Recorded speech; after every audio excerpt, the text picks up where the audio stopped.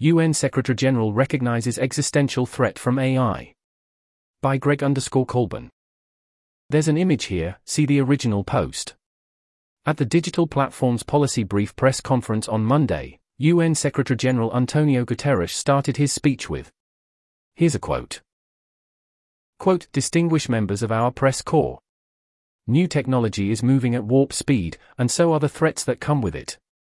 Alarm bells over the latest form of artificial intelligence, generative AI, are deafening.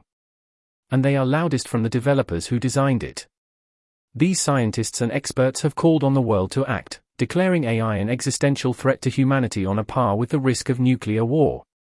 We must take those warnings seriously. Our proposal, Global Digital Compact New Agenda for Peace and Accord on the Global Governance of AI, will offer multilateral solutions based on human rights."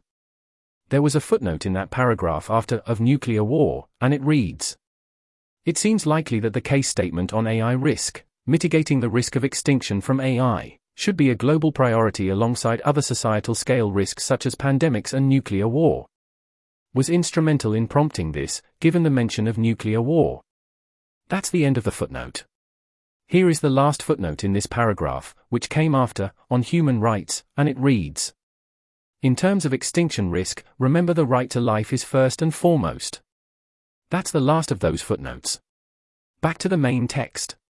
That's the end of that quote. Video here. Guterres went on to discuss current damage from digital technology, quote, "But the advent of generative AI must not distract us from the damage digital technology is already doing to our world," end quote.